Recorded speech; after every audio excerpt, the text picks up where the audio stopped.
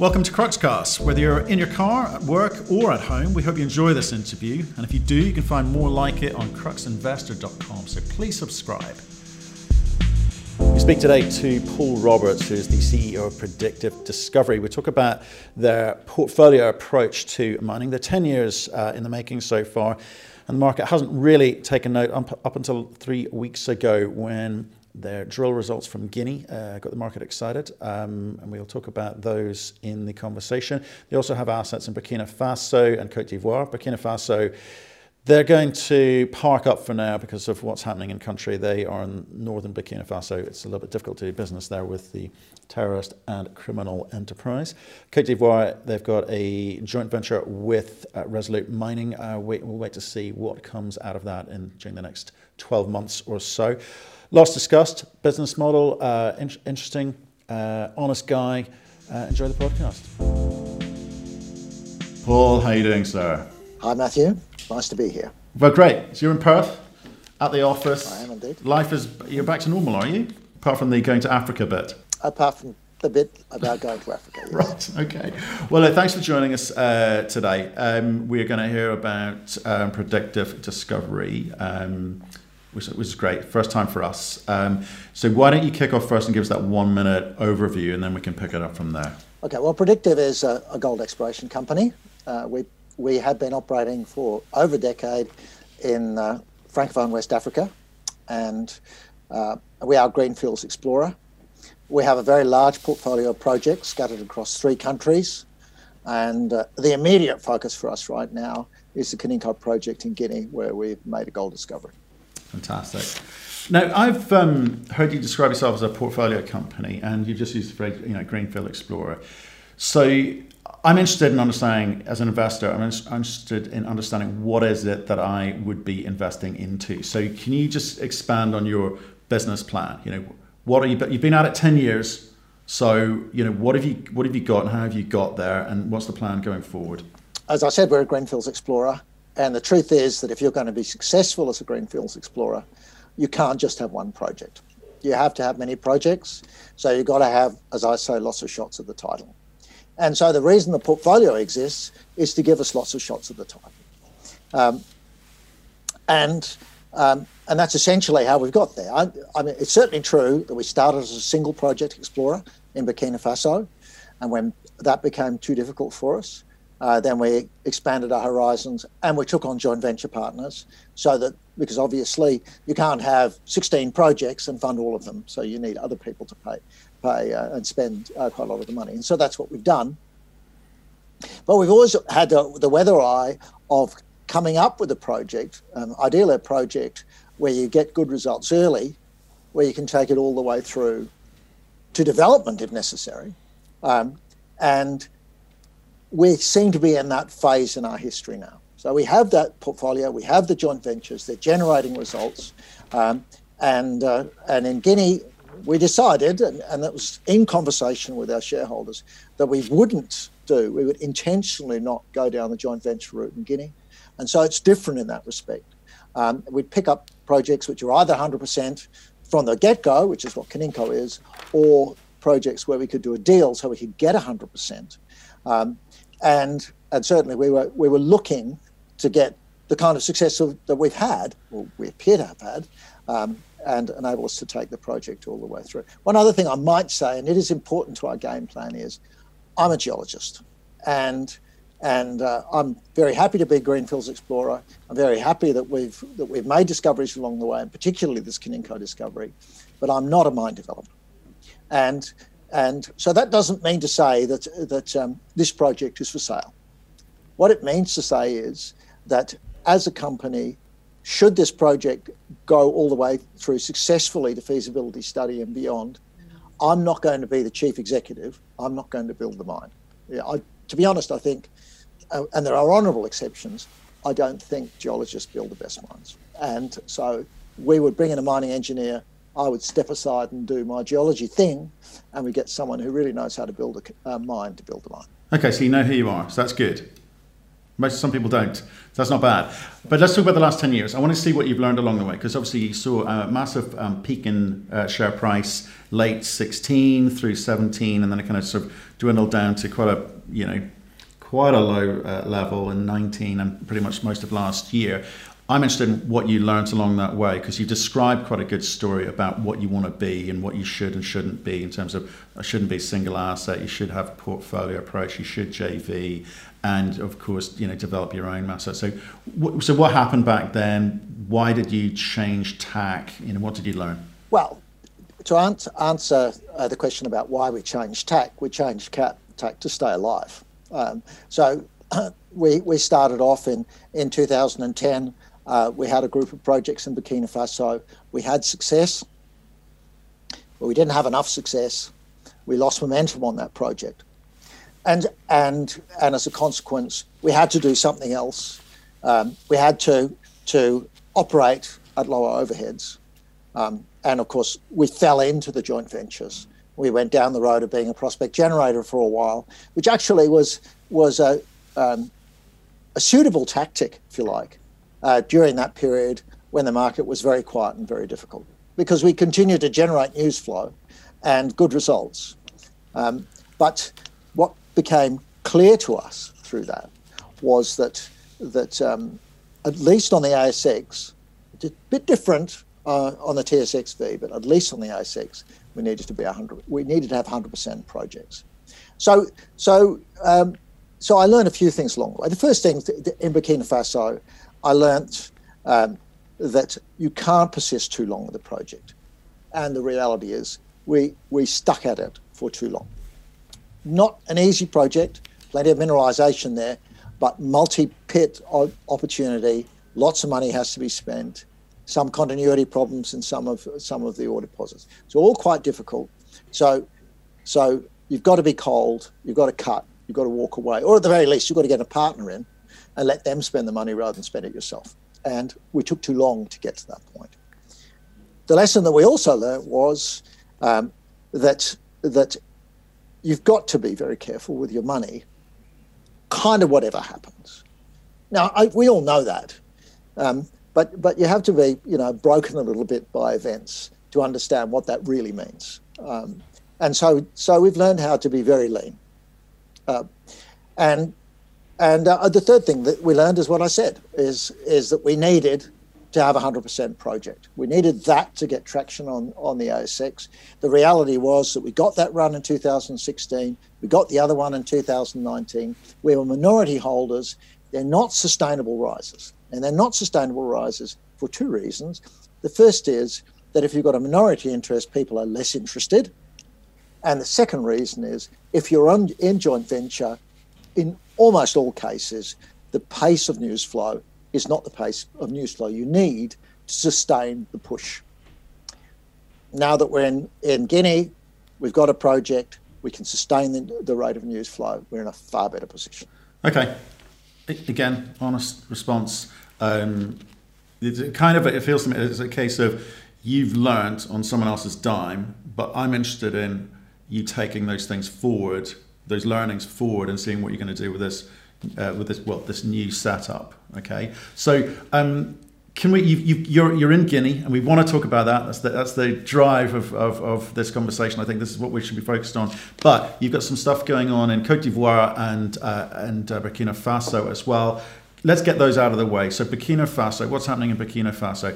Slightly exciting times in country. We've got stories of terrorist incursions, whether they actually be criminal enterprise or terrorism, we no one knows, but some companies have been affected. We talked about Semaphos and deaths last year, huge displacement of peoples.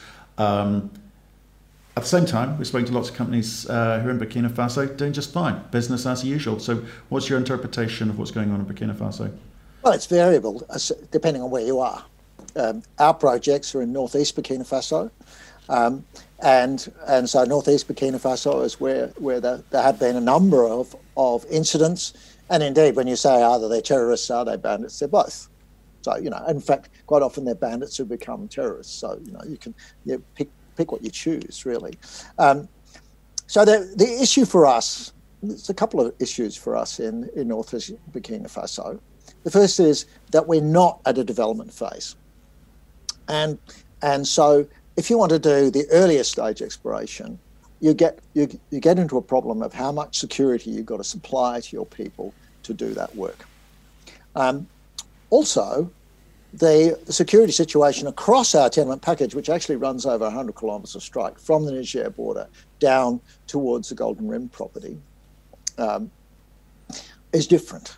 So up in the northeast, not possible to work.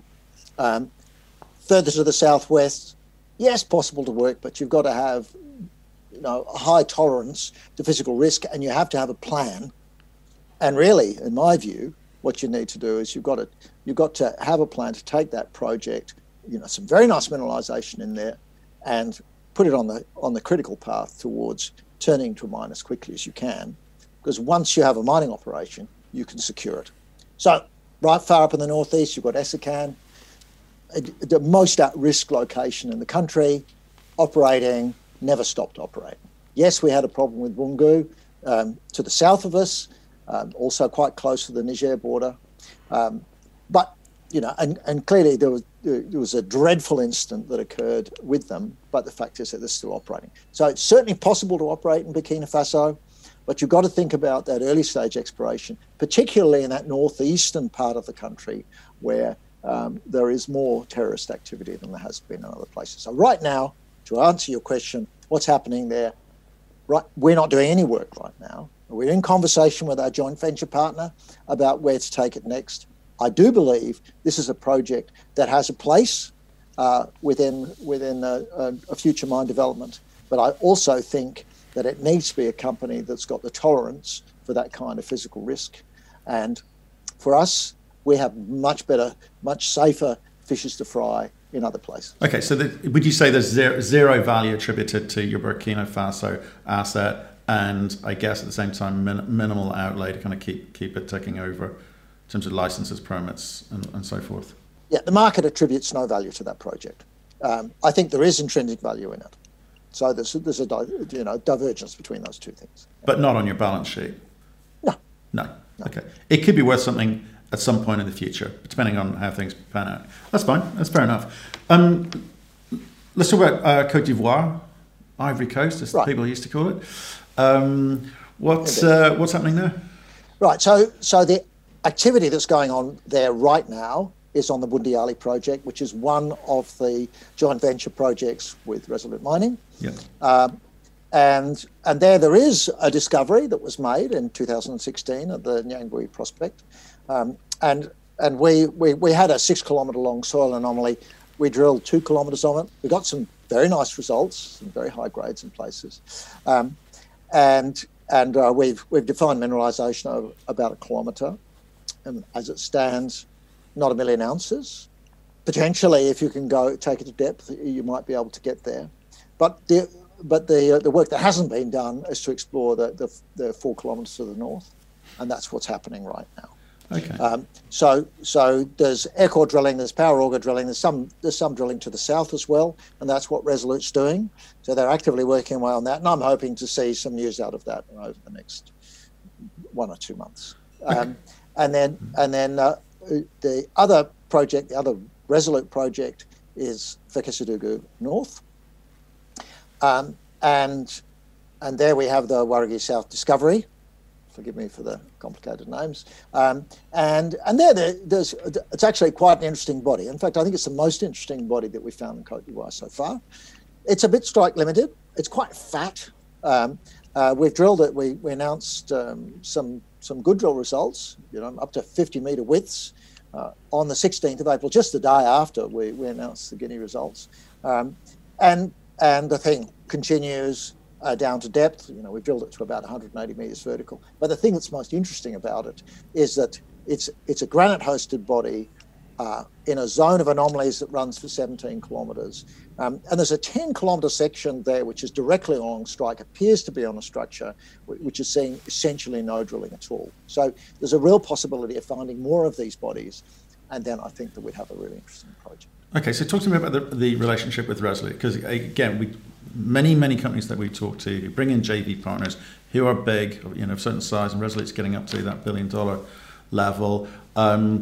There are some projects which interest them more than others, and the terms of the agreement in terms of spend, the time, how quickly they've got to spend that, what they've got to do, and they've got the option of exiting at any point. With the you're straight talking guys. So with the conversations that you're having with Resolute, is what they're seeing interesting enough to kind of keep them there and keep spending money and keep that JV in place? Well, certainly it is for the next 12 months, and this is exploration.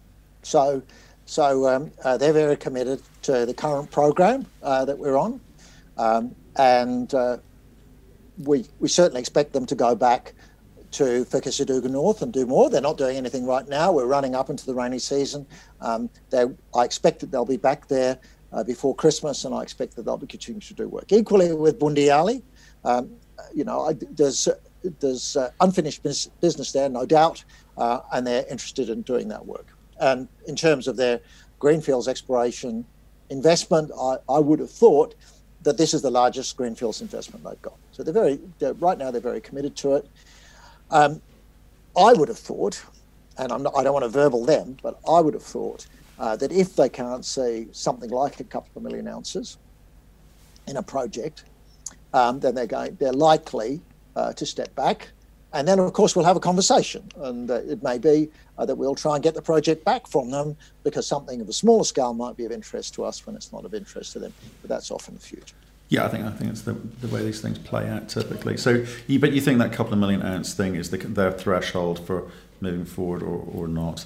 That's interesting. And so, remind me the obligations in terms of the amount of money they've got to spend during this 12-month period. Well, in fact, the joint venture has been formed. It's been formed for a number of years. We are a contributing partner at this point, so it's either contribute or dilute.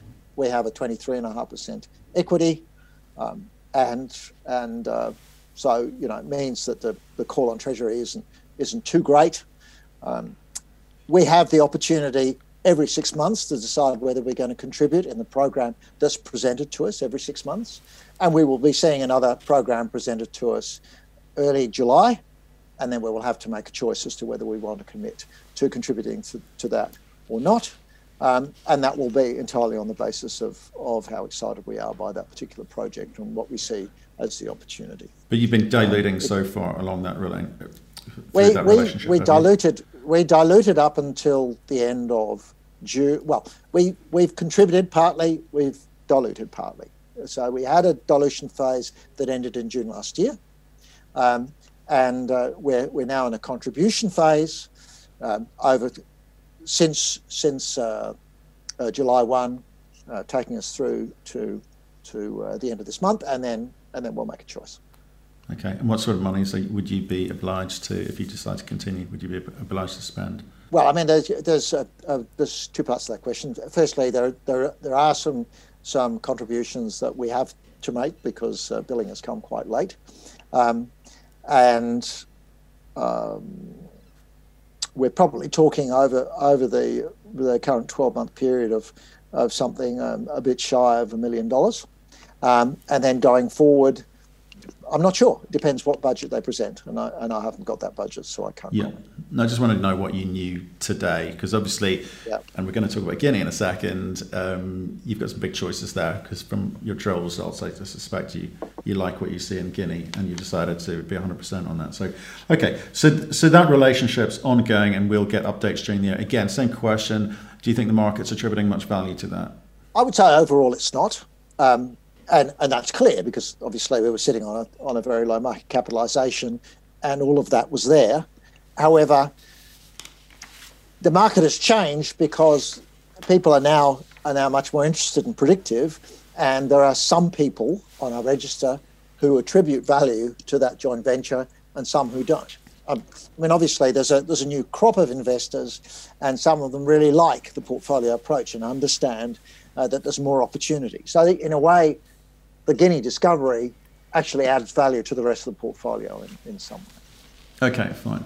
And it's worth sort of saying you have both in Burkina and Côte d'Ivoire, you have various options in terms of other permits and JV, but they're not significant, but they could be worth something at some point, depending on how you choose to monetize those. We'll come back to them. Right, okay. Correct. So let's talk about the thing we're here to talk about, which is what's been going on in Guinea. The market got very, very excited with some drill results recently. So this year, around the time of, people feeling all doom and gloom about COVID-19, you put out some results, and you saw, I said in your presentation, 733% gain, quickest in 48-hour period. So obviously people like what they heard very quickly, and obviously then it's settled down a bit since then. So why don't you tell us about what those results were, what you think you've got, what you understand of what you've got today? Okay, so what the results were, and the thing that was surprising about them, and I think that the reason the market liked them, is that we got some high-grade intercepts. And also that most of the drill holes that we reported, and we reported 24 holes, were mineralised. So in terms of reportable intercepts, probably 70, 80% or maybe 70% of every hole, or rather the 24 holes, had reportable mineralisation now. So, which is a pretty remarkable result. And what it was telling us was that we had something that could actually produce some quite high grades, that a number of these holes started mineralisation, a number of holes stopped mineralisation, some holes were mineralised the whole length, and for the most part, we didn't test the whole of our target, so the mineralisation's open to the east, it's open to the west, it's open to the north, it's open to the south, it's open to depth. So and on these sections you see mineralisation as much as 150 metres width, and we don't know what the full width extent is. And that's in the context of a bedrock anomaly from power auger drilling, which is up to 300 metres wide. So it looks like something which is large. And of course it's open to the north and south. And subsequently, we've reported power auger drilling, and we had something which was about 500 metres long, and now it's 1 kilometre long. And then on the northernmost line, we got one of the best hits we got out of power auger. So it looks as if it's open to the north, and indeed, in my opinion, it's open to the south as well. So people saw space, they saw grade, they saw mineralisation from surface, and I think that's what excited. Yeah, it's quite interesting because most people associate with that part of West Africa with the Birimian, green belt, greenstone belt. But those are 1 to 4 gram type levels. I think we've maybe Rocks Gold are sort of 8 to 10 in places. You were hitting numbers bigger than that. Is that unusual for the area, or very common? Well, I think the thing is, for the Birimian, you have everything. Right, and wherever you go, you have everything. So people quite often, and I remember an investor coming up to me and saying, "I don't want to invest in Burkina Faso because everything's low grade there." Well, it's a meaningless comment. It's an enormous orogenic gold belt. It contains very high grades. You have a Boissy, one of the great ore bodies of the world, with very high grades. You have Yaramoko, and so you have high grades and low grades. In terms of what we've got in so far. We've got both. But the point that I emphasise is, and this is particularly because when I reported the grades, I reported them at a 1/4 gram cutoff. And so I included in the reportable grades are grades of holes which have maybe 50 metres of 0.5 to 1 gram. And of course that begs the question as to whether that works. And certainly for these kinds of deposits, it does. And the classic example is Siguiri. So Siguiri, it's been operating for a long time. It's operated by Anglo Gold. It hasn't operated for any significant period of time with a head grade of above 1 gram. And so the question is, well, why is that? And the answer is because Siguiri has, and Lifa too, which is an all gold operation, they benefit from having these very broad zones of quite thick oxide mineralisation. And when you have those broad zones of oxide mineralisation, when I'm talking about oxide, I'm talking about soft saprolite. So soft saprolite is basically clay rock, In most cases, you could take an excavator in, apart from the very top laterite layer, which is a bit hard, take an excavator and dig it up. But also you get other benefits. So when you start from surface, it means you don't have a waste strip to worry about. When you've got something which is a couple of 100 metres wide, and within it there's very little waste, your waste-to-ore ratio is negligible. I mean, it's so small compared with what you see normally. Because you're in oxide and you have quite a good thickness of oxide, you get very good recoveries. And then when you put it into a mill, in the first phase of a mill, you've got very soft material, so the energy costs are very low. So you can mine these things at sub 1 gram. 2019, for example, AngloGold at Siguiri, their recovered head grade was 0.75 grams a tonne. And if you have a look at the ratio of their hard rock and their oxide reserves, most of what they put through, they don't say, but most of what they put through was probably hard rock. Now, how can you possibly run a hard rock mine at 0.75 grams a tonne? Well, it's all about what that broad zone gives you in terms of strip ratio. So if you've got something that's a couple of 100 metres wide and it's all been ore, then you can take your pit down a couple of 100 metres, and a lot of what will be waste strip for other people is not waste strip for you. So it's those benefits. So, in the long run, do I expect this to be a 10-gram deposit? No. But do I expect it to have very good economics? If we continue to find the kind of material that we've got, I think it's going to have a tremendous start, which will, of course, pay back a lot of capital. Okay. How much cash have you got? 10 million Aussie. Got 10 million. So you did a raise recently in May. Is that right? Was it May or was it June? Oh, well, it's just completed. Completed, okay. June. Yeah, okay, so completed on the 16th of June, yeah. Got it, okay. And you'd raised 2 million prior to that. How much have you raised in total in your 10 years? To be honest, I couldn't answer that question, but it would be, it would probably be $30 to $40 million. Right, okay. And obviously recently things have picked up. You're around 53, 54 million Aussie as of the last 2-3 months, which is great. What do you think is going to happen with long suffering shareholders? You have this peak.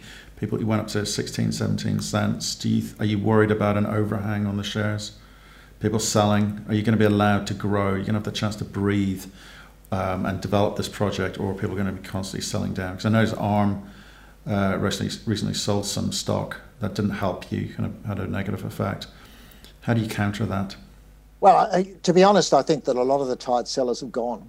And that's because the turnover in the stock has been mind-bogglingly large, frankly. And even over the last week, we've seen trades of 30 to 40 million shares a day. So, yes, certainly Aurora sold part of their holding. To be honest, what surprised me was just how well the market absorbed it. Yes, there was a drop, and particularly when the market saw that Aurora had sold some of their shares, clearly people started to worry there was an overhang. But in reality, over the last few days, we've seen quite a lot of that wash through. And indeed, I would think that a bit of weakness was associated with the finalisation of the financing, and that's simply because people were issued stock at 5 cents and it was trading at 7 to 8 cents, and so obviously people are taking profits. But that's not tied holders. A lot of the tied holders went in that first flush of liquidity, which was enormous. Okay. So, right now, I mean, we closed today above 8 cents, and I think that's actually a remarkably good result. Yeah, it seems to be. It's all kind of new, in the flush of youth. There were this new look company, new plan company. It all helps when the market cap's there and people are excited. What are you going to do with your $9 million? Where's that being spent? Clearly, you've said to me nothing in Burkina Faso, unlikely to have spent too much in Côte d'Ivoire. So what's the money actually going on? Well, there'll be a little bit of money spent in Burkina Faso. There is money being spent in Côte d'Ivoire, and we have to make choices on that every 6 months. But the bulk of money, of course, is going to go in Guinea, and the bulk of that will go on Kaninko. And so we've laid out a program. It's very clear. It's quite simple to grow Kaninko as quickly as we can, and it has 3 components. One component is Power Auger. Power Auger, we're drilling holes. A post-hole digger can drill down to 20 meters, and we found Northeast Bankcam with that, and so we're just continuing to use that to increase the footprint. So we're interested in that quarter-gram footprint because that encapsulates or appears to encapsulate the mineralisation that lies underneath. And so we've allocated 20,000 metres of Power Auger drilling, and that's a very active program now. And has been, obviously it's been a long strike from Northeast Bankcam. There's more that we just announced the other day, which goes a little bit further to the north in the Saman permit. And we're looking forward to seeing results from that. We've also drilled to the south of there. And by the time we're done there, we'll have drilled a couple of kilometres to the south of there. And then over in the west of the property, we're looking for more. So we're hoping to have a much bigger footprint of oxide mineralisation. That's the first thing. The second is the RC. Currently, the RC is drilling quite shallow. It's not as shallow. So, the early drilling was just the Power Auger to 20 metres. The air core was to 38 metres. The RC is now to 76 metres. And the purpose of that is to define this oxide mineralisation. It is the low-hanging fruit. The more oxide mineralisation we've got, the more attractive this property becomes. And then, of course, the third component is diamond drilling. In the medium term, and when I say the medium term, I'm talking about the next 3 to 6 months, it'll be combined RC and diamond drilling. But right now, we've got a diamond drill rig there working away, and all that it's doing for us is helping us understand what this beast is underneath. So we're drilling holes a couple of different directions at various parts of the body that we know of. We're looking at the geology underneath. We're drilling, and we've drilled a couple of close holes relatively close together so that we can see what the 3D disposition is of these granitic intrusions, all to help us guide us how to drill this at greater depth, and to give us a bit of an idea of what grade does as you go through that oxide primary transition. So that's what we're doing now. We're in terms of the RC and diamond drilling, we're expecting to drill 8 to 10,000 metres over the next 2 months. So not too fast. And I don't want to go too fast at this point because I want to understand the body. So you talked earlier about lessons learned from the previous 10 years and keeping costs down as one of them. And I assume you're remembering that and using that learning here. But how do you go about planning the type of drilling that you need to do? You're a geologist, right? You said you're not a market guy per se, right? So are you getting excited about the geology, or what do you think, or how do you think you need to talk to the market to get them to continue to be excited? Because in effect, you're back to being a single asset company in a way, because you're focused on what you've got. So how do you keep the market excited, given again your learnings from previous? And what help are you getting? Because I know you've got a couple of non-execs there, but are they advising you on how to go about doing this, or are you just focusing on it from a pure geological perspective, trying to understand what you've got in the ground? Well, I do both. I mean, I'm the only managing director that Predictive's had, and so obviously I've done plenty of marketing. But that hasn't gone well. My point is that hasn't gone well up until the last 2 or 3 months when you've hit the numbers. The grades have delivered that for you. So, and you've talked about in the past not being able to sustain the excitement of the story in the market. So again, taking those learnings, what are you going to do different this time? The first thing is it's 100% owned project. Second thing is that we've got quite a lot of money in the bank, and we have a program that's going to deliver continuous news flow for the next 6 months. So the news flow is the critical element. And when you're in joint ventures, you don't control the news flow. When you're 100% project, you do. So, I mean, that is the most important part of this.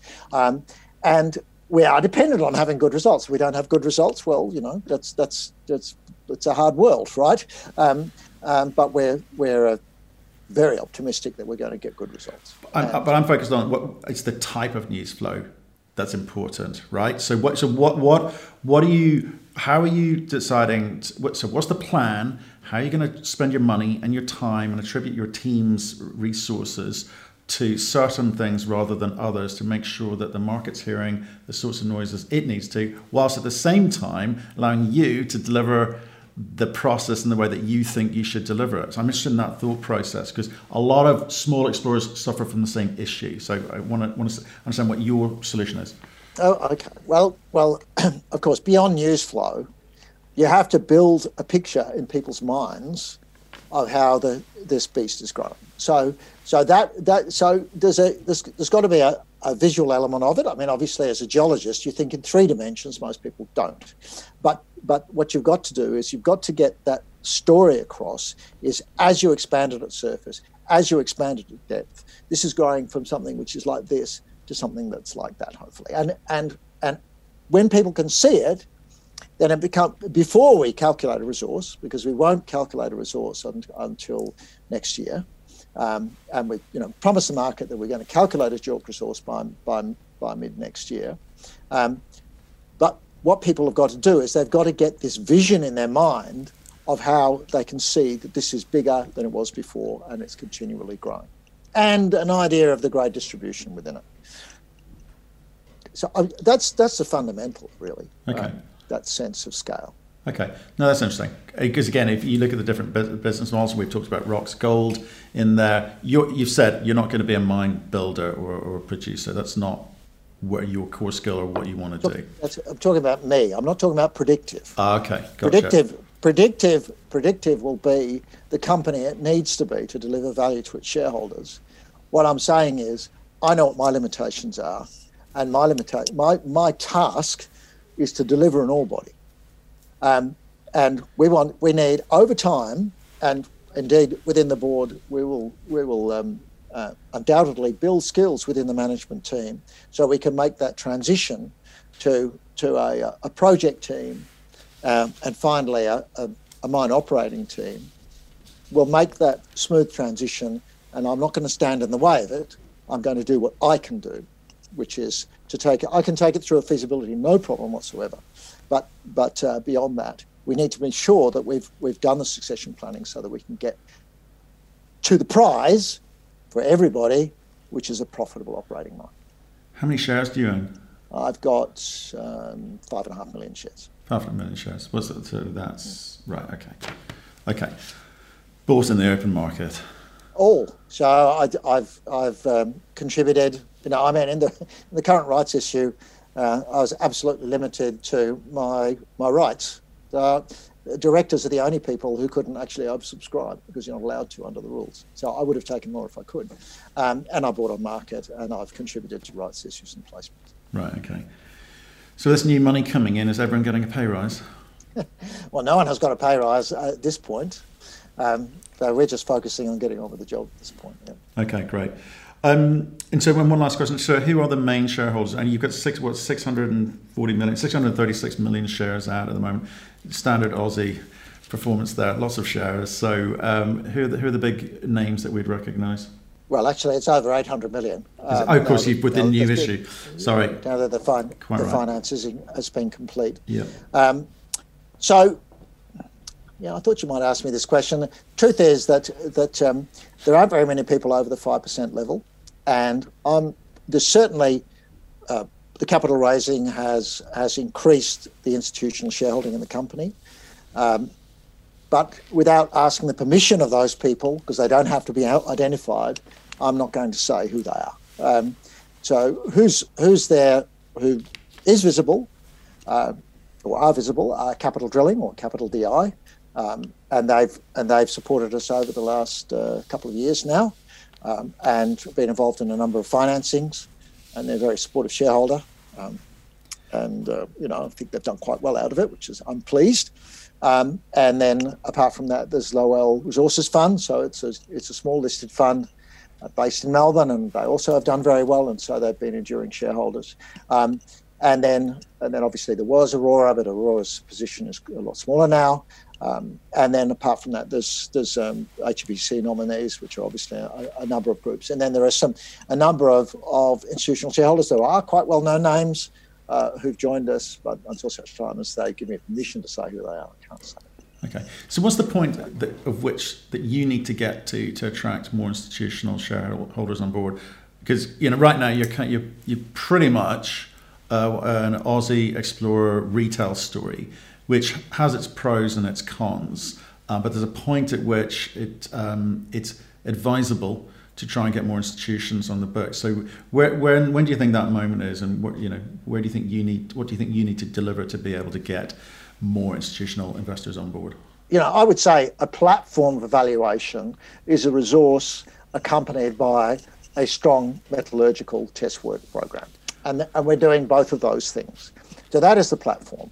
But there are institutional investors who come in earlier.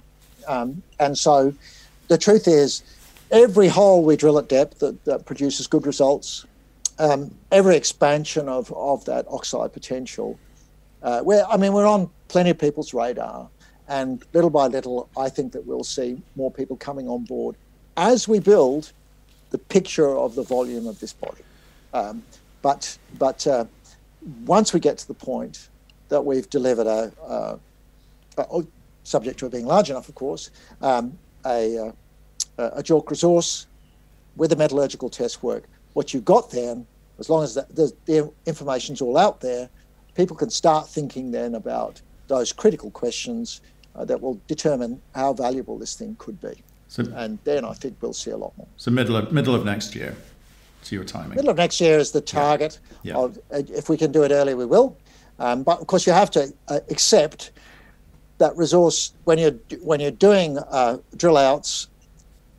Things can become complicated. There's bits of the geology you don't understand. You might have to drill some holes in a different direction and so on. You've got to allow for all of those things.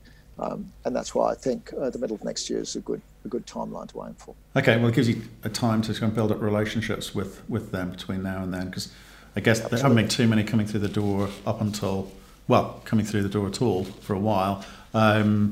You've got to get them to understand the story, get relationship with them, and show them that your strategy is working. Paul, thank you very much for your time today. Exciting story. Do stay in touch. Pick up the phone when there's news. I'd like to see how things are progressing. Thank you. Okay. Thanks very much, Matthew. Thank you for listening. If you've enjoyed the interview, why not subscribe to Cruxcast or our website, cruxinvestor.com, and of course our YouTube channel, Crux Investor. Plus, you can catch us most days on Twitter and LinkedIn.